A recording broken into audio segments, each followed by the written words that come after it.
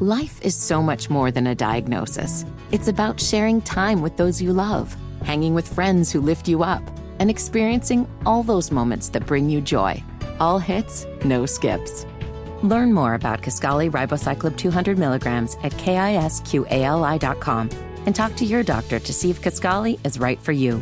So long live singing to the oldies, jamming out to something new, and everything in between. We shall go to the Bodyworks Plus guest hotline and welcome the very voice of said Charlotte FC team, Mr. Will Palacic, Willie P. You might know him as. You can find him on Twitter at Willie P. Style. They held on to a lot of those leads at the end of the regular season in order to make a postseason appearance, and so that was nice. We'll talk about that in just a moment. Willie, I did want to talk about something you mentioned yesterday, though. Are you sure that you did a better job with your candy selection for tonight's trick-or-treaters at the Palacic household? I did. First of all, how dare Colin? That's not cool. I did happen to see that a lot of Hornet fans last night dressed up in some of the scariest things that I've ever seen in my life, which were Bobcat jerseys. Yeah, those are scary, for sure. That was very different to see yesterday for the first time in a while. But no, I did make some adjustments to my candy selections. All I have in my house right now are Reese's Cups, Crunch Bars, and an M&M's variety pack. Those are the three selections that will be chosen from for the little kiddos here in Rock Hill tonight. You know what? Crunch Bar, highly underrated. No, it's good. It's good. That's a good job. No, Nestle Willie. Crunch Bar is good, man. Yeah, and Fitty is sitting here saying, oh, my God. No, it's a good, underrated candy bar. Fitty has no room to besmirch any candy because I don't think that man has ever seen a candy bar he's ever turned down. Itty-bitty Fitty does not need my help to sound like a moron. I was about to say the same thing. I don't think he'd turn down any if we had some in here right now. I think he'd be munching on them. That's right. That finger is not appropriate to hold up in front of drum. It is not. What type of studio. example are you setting? That is Willie P. on the Bodyworks Plus guest hotline, joining us to talk about Charlotte FC's season. And Willie, now that the season has come to an end, what word best describes the second season of MLS play here in Charlotte? I think progress. I think just because of the fact that even though they didn't get a higher position than they were last year, they did get one more point. They did get the one goal late, and they got the late season form that I think they needed to try and push into the playoffs.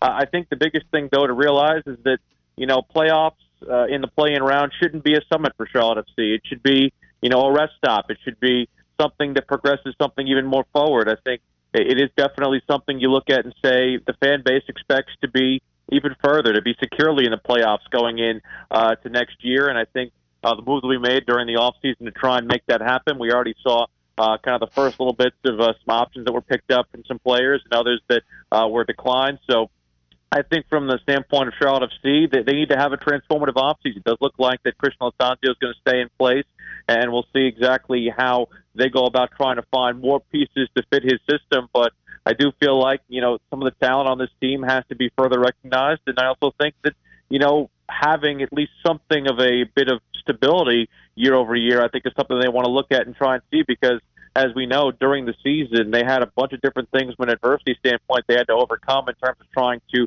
get their best 11 on the pitch. Willie P., when you talk about the offseason and you said little moves are already being made here and there, is there like a big game hunting type of mentality with this team? Is there that player for them to be able to go out there and get to maybe boost their fortunes going forward next season?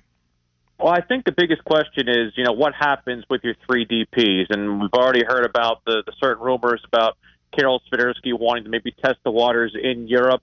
He said all the right things when pressed on the issue about, wanting to stay here and make things happen. But I do feel like there is a desire from people to try and get more out of those three spots. Those are the three spots on the team that you can spend the most for. There's no cap on those spots. And I look right at a guy like Kamil Józwiak, who had, I think, very good form in parts of the season, but I think in other parts, he struggled a bit. I think there could be a desire for either Charlotte FC to buy his services down out of the DP salary spot and maybe get another player in here of quality. There obviously also is a scenario about whether or not Karol Swiderski or Enzo Capetti could coexist. Based on the initial projections, I felt like they had some good moments early and even some good moments late, but in the middle, you had Capetti with his injury, and then certainly some desire to kind of have both those guys try to hog the spotlight a little bit. And I'm wondering how the sporting department looks at that particular situation, whether or not they try to go for a different kind of striker under the tutelage of Christian Latanzio. But I definitely think they are going to try and figure out how to best utilize those three spots, because you're only as good in at least your infancy as a club in Major League Soccer as the kind of development and output you get from your designated players. And unfortunately for Charlotte FC, I think they've gotten maybe good output from one of those guys over the balance of their 2 seasons. They need to get those from all three of their spots, unfortunately. And so also, too, when you just talk about that game, going back to the playing game, obviously you came into it expecting them to win, but when the game unfolded, was it just bittersweet? Did you feel like that this was just a situation that just everything that could have gone wrong did go wrong for them?